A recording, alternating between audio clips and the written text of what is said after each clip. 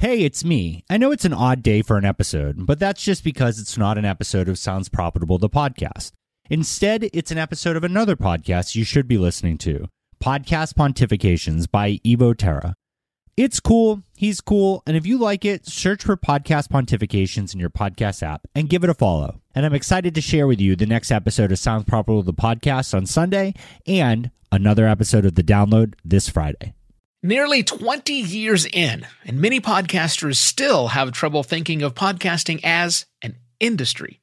But our problem does not plague the cash flush brands looking to enter our industry. Whose perspective will win out?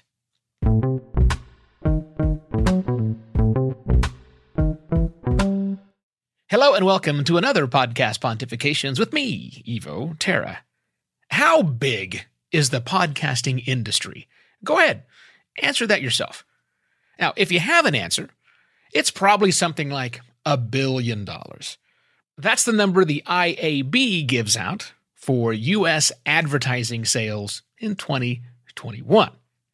Now, you can make that a little more than $1.4 billion if you factor in the entire global advertising estimates, which is probably a good idea for us to do. But that's just revenue podcasting sees from advertising. That's not the entire podcasting industry. So it's rather missing out, if you will, on everything that you and I spend money on. Things like microphones and hosting providers and content creation and podcast conferences.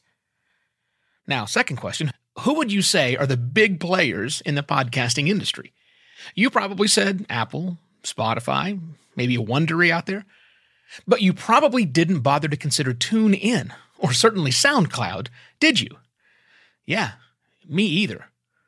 But that's because we're inside podcasting, with all the baggage and the history and, punditry that comes with that. But big brands and industries on the outside of podcasting looking in, they need a different perspective. So how shocked would you be if I told you that the total size of the podcasting industry is somewhere north of $14 billion? 14. Not one. Now, that's an estimate of the total size of our industry, and that estimate is projected to grow to nearly $95 billion in 2028. 6 years. That, my friends, is a healthy growth curve. And when big brands look at podcasting, they absolutely look at the companies we've collectively dismissed or decided to poo-poo, like TuneIn, like SoundCloud. It doesn't matter that we podcasters feel those companies aren't worthy of being in the podcasting space if we feel anything at all about those companies. Both of them, and probably lots of others we are ignoring, are clearly part of the industry of podcasting. Not just a part, actually a large portion of the machinery behind the total podcasting industry.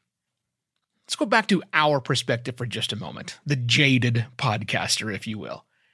We're going to see more of these outside-looking-in reports as this decade progresses, really. And when we jaded podcasters read these reports from people outside of our industry, we're going to dismiss them just completely out of hand. I mean, how can we take seriously a report that says, for example, advertising is the only revenue-generating method for podcasting, but it has failed to gain traction as the audience refrain from listening to advertisements between ongoing content? Well, fine, but we know that's not true. Podcast advertising is growing greatly. Or what about blood pressure raising statements like, the solo podcast format has advantages such as ease of use and minimal investment, with mainly just a microphone and basic editing tools. Once again, propagating the podcasting is cheap and easy myth. So yeah, reports like this, utter bullshit when looked at from the inside. But they're also quite beneficial for us, even as we hate-read them. And in fact, that is exactly what I recommend you do. Hate-read the report that I have linked in the episode details of this show. And then Once your anger has subsided or your mirth has subsided, read it again. This is what our industry looks like to the outside world. It's a very appealing look, which is bound to bring in more interest, more money, more content, and more listeners. But I can hear you saying it right now. What about the indie podcasters, Evo? Well, here's what I think about that. But before I get there, you see, I'm not worried about the indie podcaster in all of this. Now, that's not to say I don't care about the indie podcaster. I do. Deeply. Hell, I am an indie podcaster. I've always been an indie podcaster. I just don't buy much the whole corporate podcasters are ruining podcasting and excluding indie podcasters argument. I mean, yeah, I do agree that corporate-backed podcaster networks can often outcompete a lot of indie podcasters. But you know what? Just like corporate-backed movies, TV shows, books, movies, documentaries, news outlets, education centers, restaurant, pet supply stores, and every other corporate-backed entity often outcompetes their under-moneyed indie counterparts. But also, there are plenty of indies in every one of those categories I just mentioned doing well. Now, do they struggle? Sure. Are they afforded the same access as corporate-backed properties? No, not always. But do they make it? Yeah, some do. And some really thrive.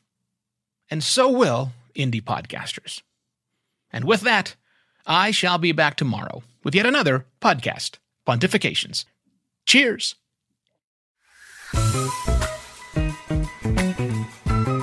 Podcast Pontifications is written and narrated by Evo Terra. He's on a mission to make podcasting better. Links to everything mentioned in today's episode are in the notes section of your podcast listening app. A written-to-be-read article based on today's episode is available at podcastpontifications.com, where you'll also find a video version and a corrected transcript, both created by Alley Press. Podcast Pontifications is a production of Simpler Media. Find out more at simpler.media.